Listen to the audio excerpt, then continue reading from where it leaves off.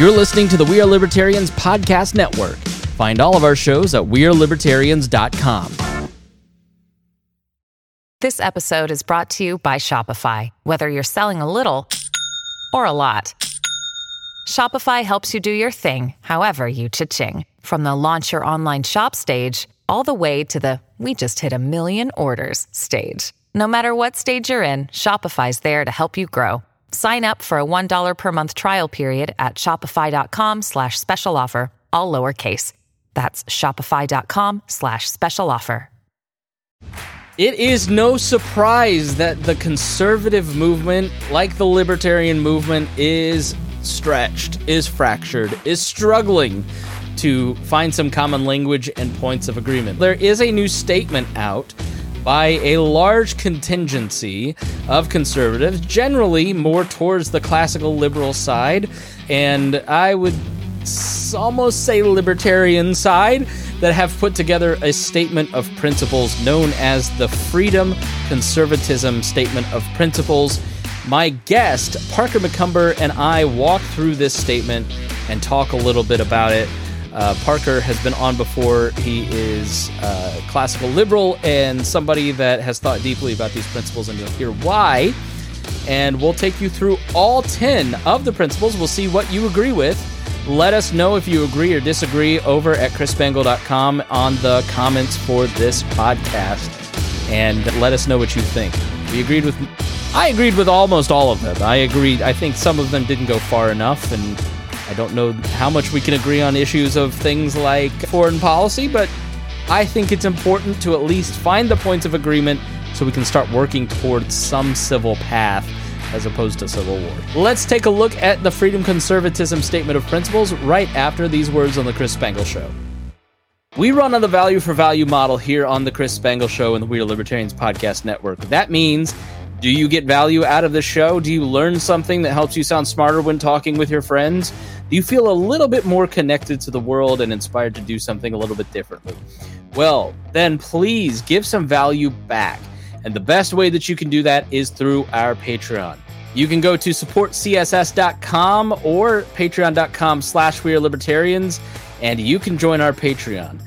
Not only do you support the program and the entire We Are Libertarians podcast network by helping pay all of the bills, you're also going to get ad-free shows. You're going to get early releases, sometimes months in advance in terms of episodes that haven't been released in the public feed yet.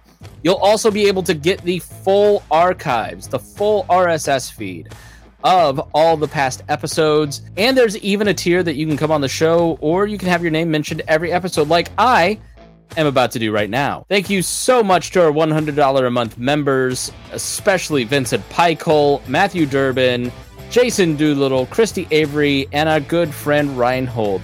Thank you so much for supporting us, and we appreciate everybody that considers making a contribution today.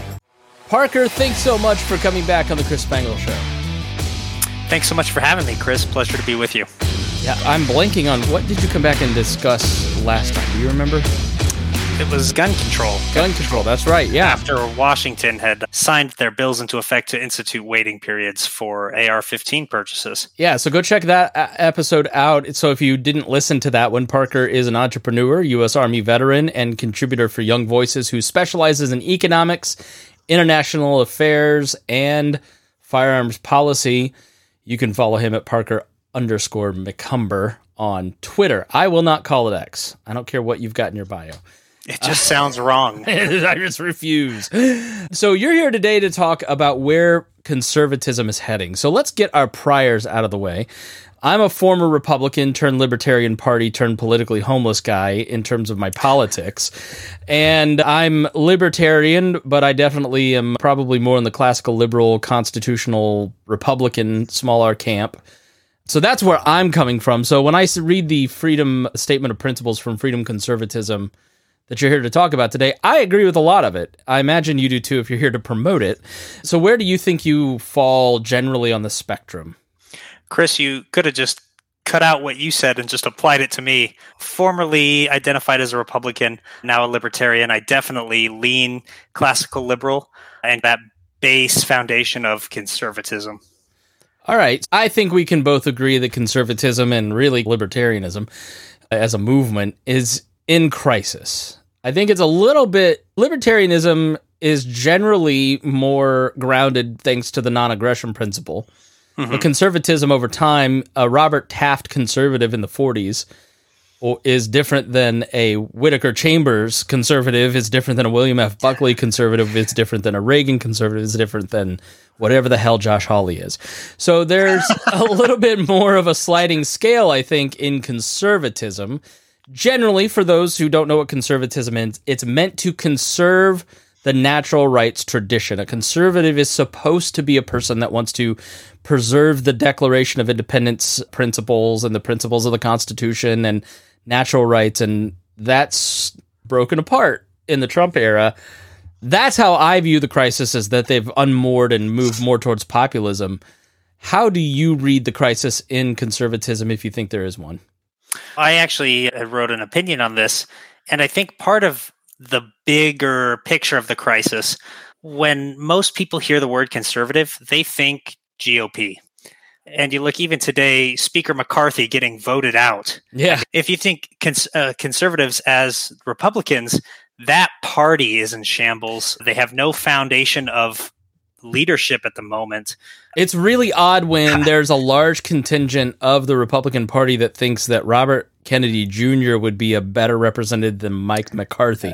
I'm not saying McCarthy's not a spineless weasel, but he's a lot more like conservative than Robert Kennedy Jr. I would call that the identity crisis, is that there's no consistency in terms of principles within the modern Republican Party or conservatism. Definitely. And if you look at that across the party, look at the presidential race with the different factions, and many of them have just these followers that are so almost like a cult, where they're locked in on their nominee and who they're going to support, and they're willing to fight other conservatives to the death.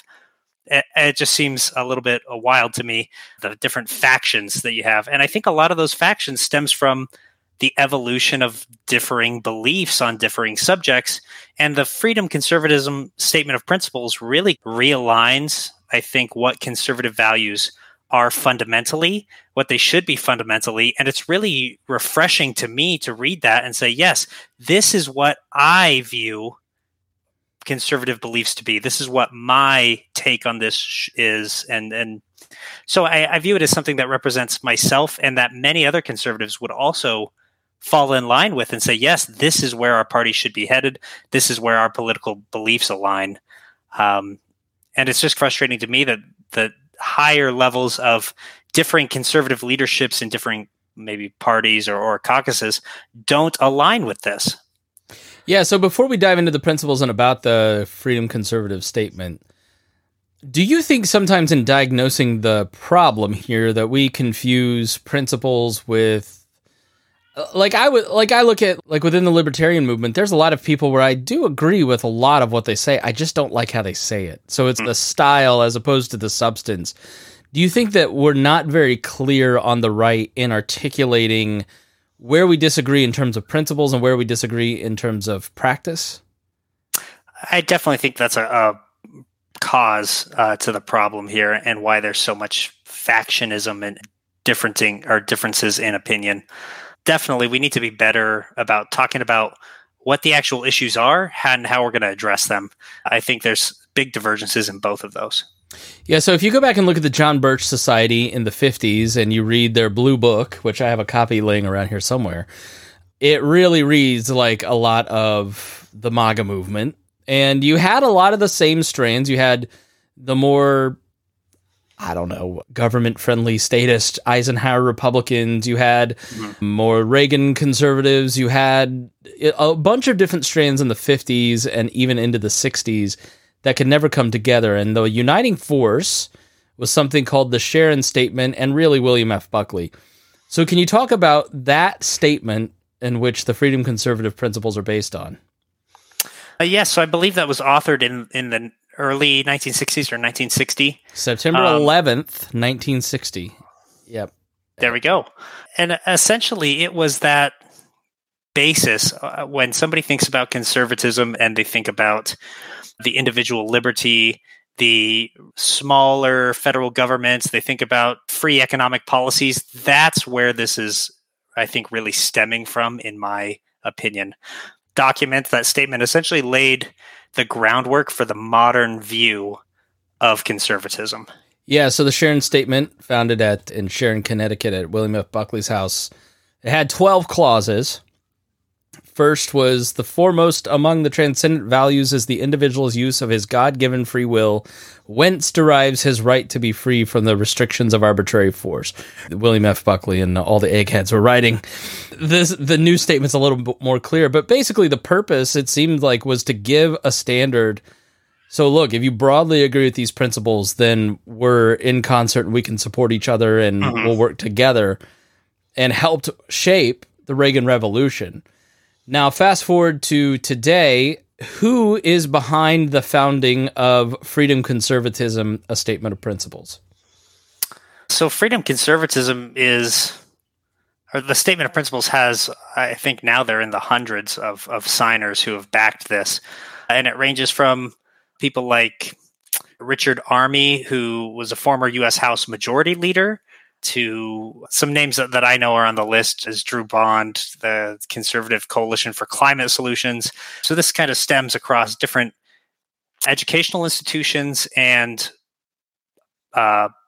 political policy institutions, people who are in public foundations and people who are in private organizations. So this kind of is spanning a full range spectrum of conservatives. I think Jeb Bush is on there. Mm-hmm. But then you have Ilya Shapiro from the Cato Institute, and you've got, I'm looking at the list now, you've got Alexander Hudson, who I go to church with, just to give her a shout out, Charles C.W. Cook, Jonah Goldberg, let's see, I know I saw the Washington Post, George Will. I don't know how I forgot George Will's name. So it's the Larry Hogan's on there, who's politically a lot different than Andrew Langer for Institute, who's on there for the Institute for Liberty, which is a very libertarian institute. So yeah, it's got a wide range of people who broadly agree with the principles. And let's dive into those principles. I'll read them, and then, or at least a truncated version of them, and then why don't you expand on why you agree with it, why you think this is an important value for people to hold. Value number 1, we affirm the following principles. Number 1, liberty. Among Americans' most fundamental rights is the right to be free from the restriction of arbitrary force, a right that in turn derives from the inseparability of free will, from what it means to be human. Liberty is indivisible, and political freedom cannot long exist without economic freedom. So as it said right there in that first sentence, this is among the most fundamental rights. And I think, obviously, without liberty, we have no other rights. We have no other foundation to operate on. So I think it's important for us to have that freedom from arbitrary force, to have freedom from overreaching government entities. And like it mentions at the end, economic freedom goes hand in hand with this. It's really just the foundation for everything else. It's the foundation of how we got to where we are as a nation. And the less freedom and liberty that we have, the worse the experiment gets. Number 2, the pursuit of happiness. Most individuals are happiest in loving families and within stable and prosperous communities in which parents are free to engage in meaningful work and to raise and educate their children according to their values. I absolutely love this principle. One, we're just starting to homeschool our children. And so I really appreciate the support for us to be able to make those choices as parents, as conservatives, to instill what we think is most important in raising our children, to help them be contributing members of society and the future leaders of our nation.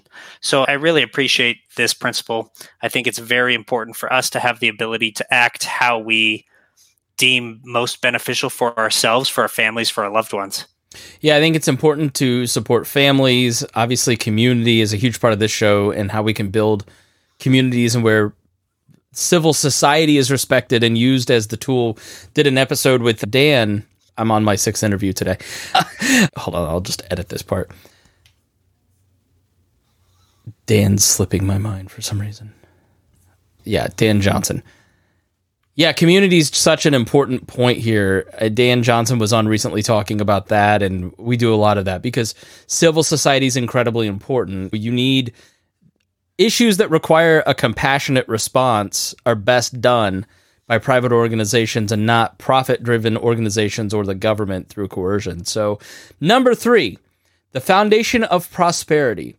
The free enterprise system is the foundation of prosperity. Americans can only prosper in an economy in which they can afford the basics of everyday life: food, shelter, healthcare, and energy. A corrosive combination of government intervention and private cronyism is making these basics unaffordable to many Americans. We commit to reducing the cost of living through competitive markets, greater individual choice, and free trade with free people, while upholding the rule of law, freedom of contract, and freedom of association. I absolutely love this as an entrepreneur, as somebody who fancies himself maybe just an entry-level economist. How I operate in my life is entirely based on maybe this principle. So for freedom of prosperity, we have the ability, like we said, to act in the manner most beneficial to ourselves financially.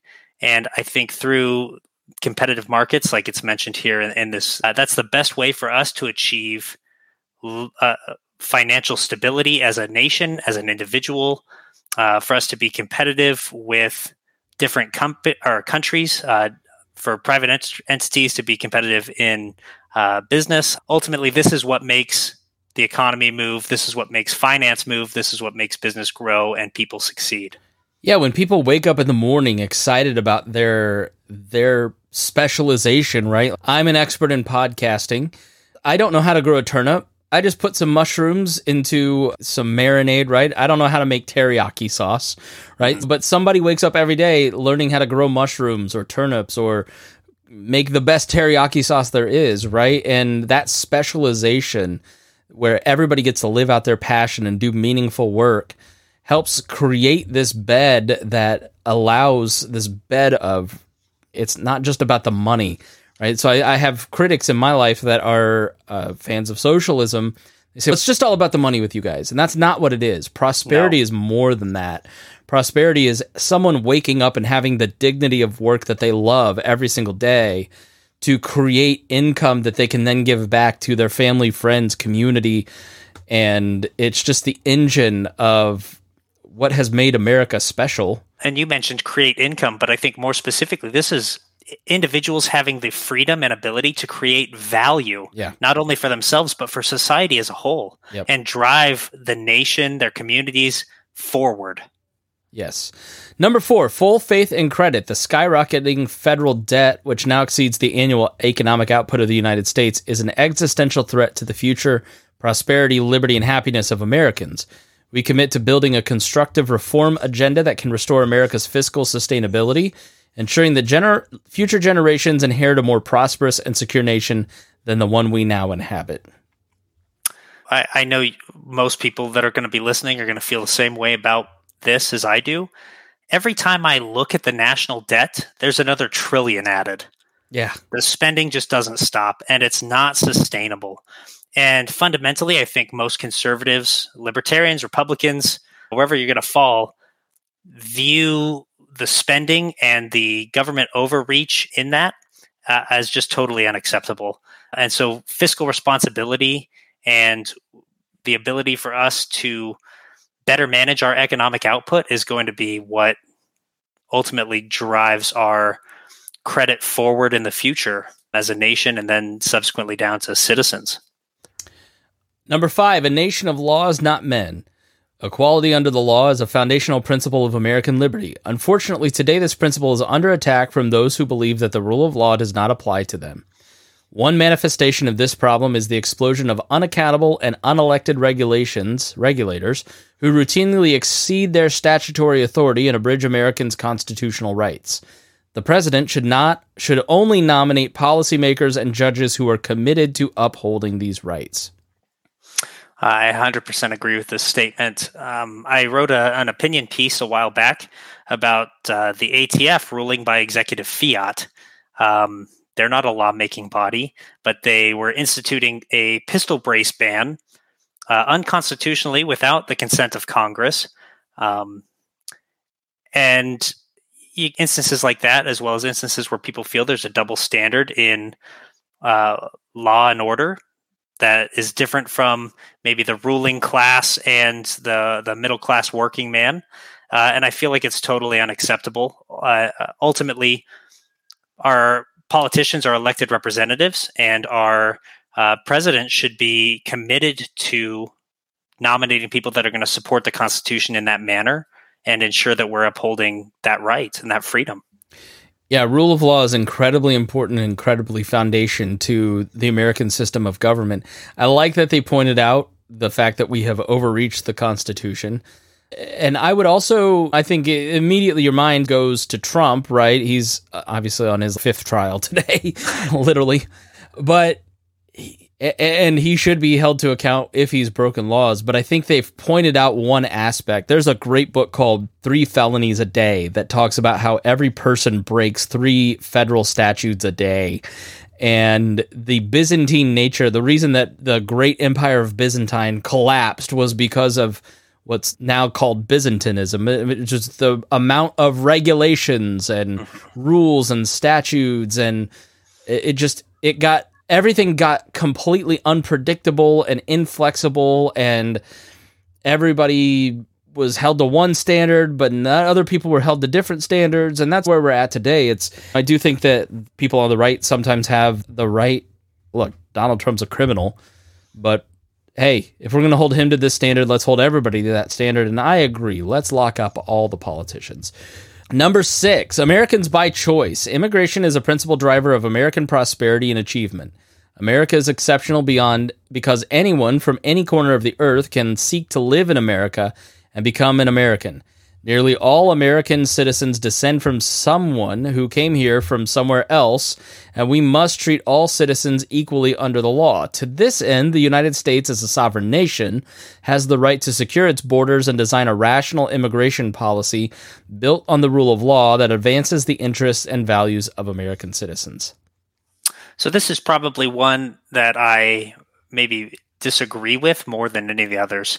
And it largely stems down to the securing of the borders type thing. I don't necessarily think that we should be having any border walls. I'm a supporter of open immigration and making it really easy for Americans to immigrate. And I think that this policy also touches on that, though.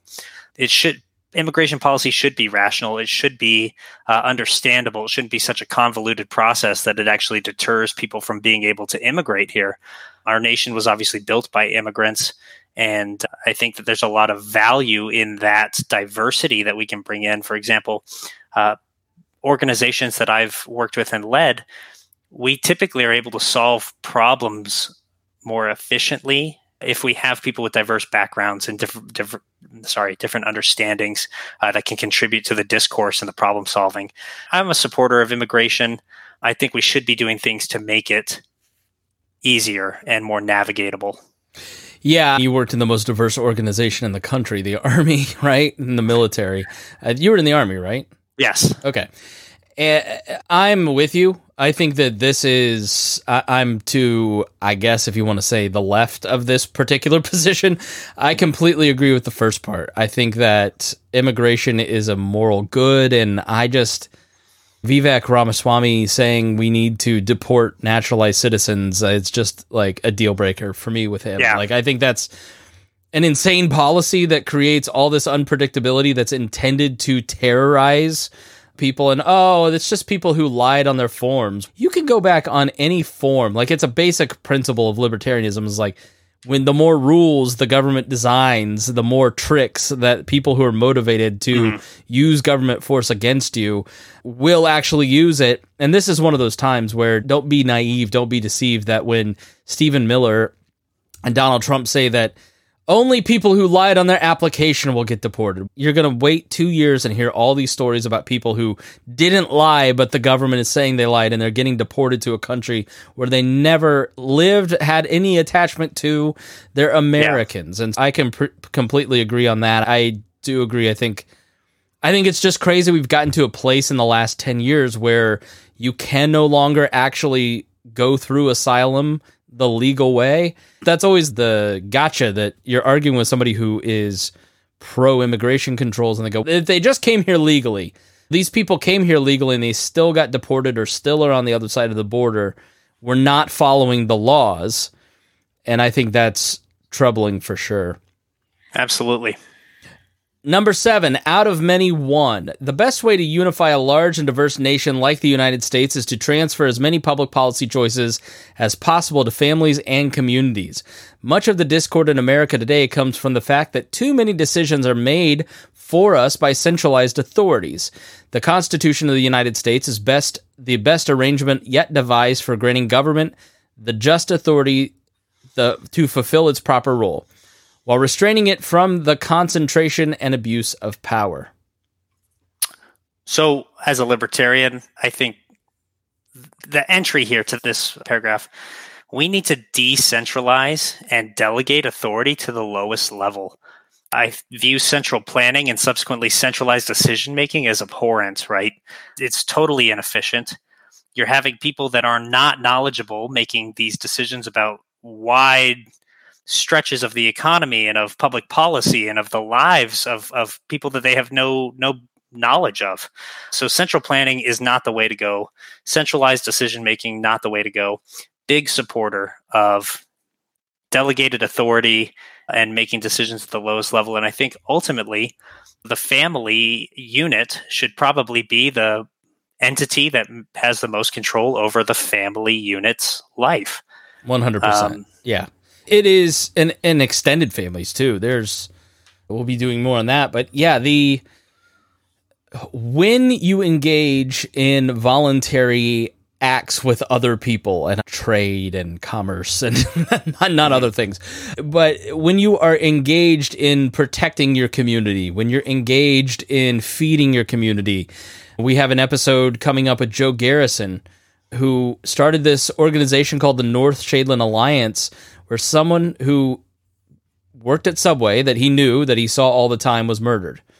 And he got a group of citizens together and started this group just to put a police substation in their local area to curb crime. And then that led to solving the problem of the food desert in their area. And then that led to more political action to help grow their voice for this part of town that's always been disconnected. Here's a guy who just said, I'm going to do something about this with my fellow citizens. And next thing, he's getting all of this positive interaction with people that he would have never met, and they're interacting with each other, and they're feeling a sense of responsibility cross-culturally, cross-racially, cross-income to protect their community, to feed their community, to do things that are really important. The idea of pluralism is under attack on the right, when in reality, pluralism can be a strength when you're actually using civil society to solve these problems, as opposed to fighting for the gun of government to point it at the left's head. So I've always disagreed with the left as a policy strategy, a broadcast strategy. I just think it's too weak and anemic to actually fix the problems. Definitely. I really like what you brought up, the example of taking that one action in the community has snowballed into this huge change for the community. Ultimately, people taking actions like that at a low level, whether it's your city, your town, your neighborhood even, you get a little bit more buy-in to the community as well. You're more invested in it. It gives you some ownership of your locale. And I think that's really important for Americans because it gives us that purpose and drive to keep bettering our situation. Number 8, America's Promissory Note. Martin Luther King Jr. described the Constitution and Declaration of Independence as containing, quote, magnificent words, a promissory note to which every American was fall heir. Prior to 1964, however, slavery and segregation were enforced by state governments, and in many cases by the federal government. Many who descend from victims of this system now face economic and personal hurdles that are a direct legacy of this result. We commit to expanding opportunity for those who face challenges due to past government restrictions on individual and economic freedom. We adamantly oppose racial discrimination in all of its forms, either against or for any person or group of people. I think that last two sentences there is very powerful.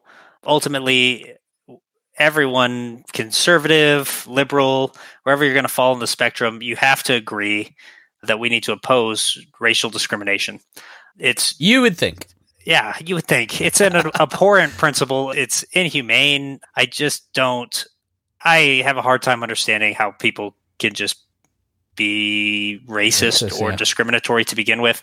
Like I said before, with the immigration principle, I recognize that in the organizations I've worked with, like you mentioned in the military, there's a real value to getting this expertise from different people of different backgrounds. And just to judge somebody from a different racial background or ethnic background than you, I think is an abhorrent policy. So I'm glad this was included in the statement of principles. I think it's definitely something that anybody across a political spectrum should be able to agree with.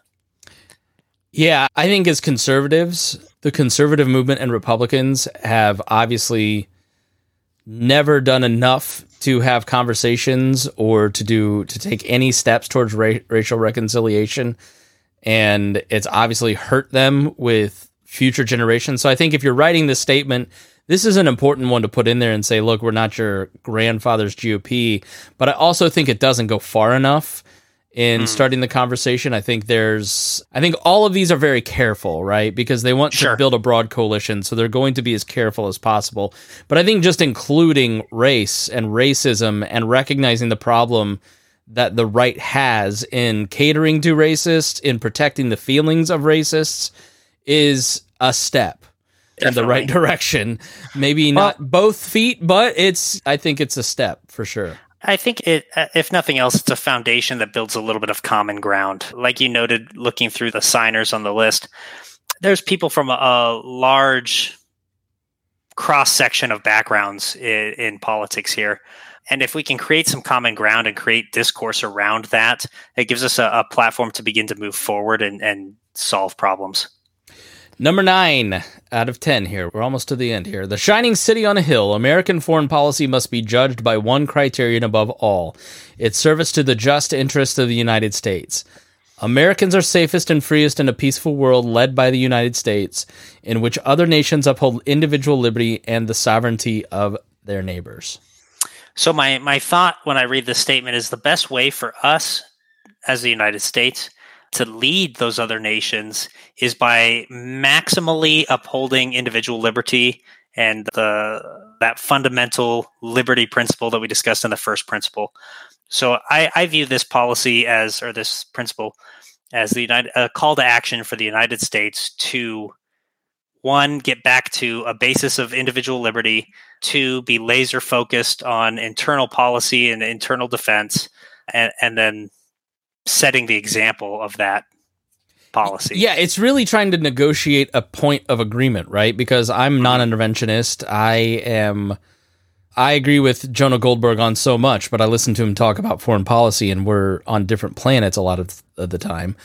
But I think if you can come together and say, look, does this serve the interests of the United States? Let's argue about that. Does it keep us safe and free where we are leaders? Are other nations upholding individual liberty and the sovereignty of their neighbors? I think I can look at it and go, Russia invaded the sovereignty of the Ukraine and doesn't have individual liberty at its heart. No matter what the issues are in Ukrainian politics, they are the victims in this particular. Now, what do we do about it? That's, I think, where it starts to fall apart, because I don't want to give any more money to Ukraine. Sure. And I'm sure a lot of people on this list would want to give more money to Ukraine, but at least we're trying to find a language where these two sides can start to find points of agreement. I think the critique of that from the more radical wing of the libertarian movement would be, okay, yeah, find points of agreement, but you're just going to get snowed. It's the valid MAGA argument of, why are we always trying to appeal to the media? Why are we always trying to negotiate certain stances with Hakeem Jeffries? Because eventually you just end up a Republican that agrees with Medicaid instead of wanting to advocate for getting rid of it, right? Which is the Michael Malice argument against the modern GOP, which is completely fair, right? You can be conciliatory to the point of losing your principles in some of it. So I think this one is just broad enough and just slippery enough that you and I can slide in there and go, okay, we'll at least be willing to agree to certain points of agreement to be a part of the conversation as a goodwill gesture. But I also don't think that non-interventionists are going to get from the people on this list the kind of conversation or points of agreement back that we'd like. So that's one of my hesitations with this particular piece. Yeah, I think it's similar to the last one, where largely it's a foundation to find some common ground, and then you can have some discourse and right. move forward. Number 10, freedom of conscience. Essential to a free society is the freedom to say and think what one believes to be true. Under the First and 14th Amendments to the Constitution, federal and state governments have a legal obligation to uphold and protect these freedoms. Private institutions have a moral obligation to do the same. Personally, I take this one a step further than what is in the text, whether it's reading between the lines or just something I've made up in my own head. The freedom to say and think what you believe is fantastic. I think you take that a step further and you say this is the freedom to uphold your own morals and ethics. So I think it's crucial for the government to be able to uphold that principle for us. And I think that's something that conservatism across the board kind of can rally behind. Yeah, I think freedom of speech, just as a basic principle, is so incredibly important and something that can unite everybody. It's one of the few things that between freedom conservatives and Larry Hogan and the MAGA right and QAnon, like, everybody can begin. I like that they're trying to find these little points of agreement that, look, let's at least get the conversation started back in a direction of civility, as opposed to like carving each other up and trying to go at each other. I don't think anybody in the Trump camp is going to read this and go, you know what, it's time for civility. They think they're still on the ascendancy. They're going to have to lose one more time to be humbled before people with hubris can really start to have those conversations. And then most of them will not admit that they lost or that they did anything wrong or were ineffective.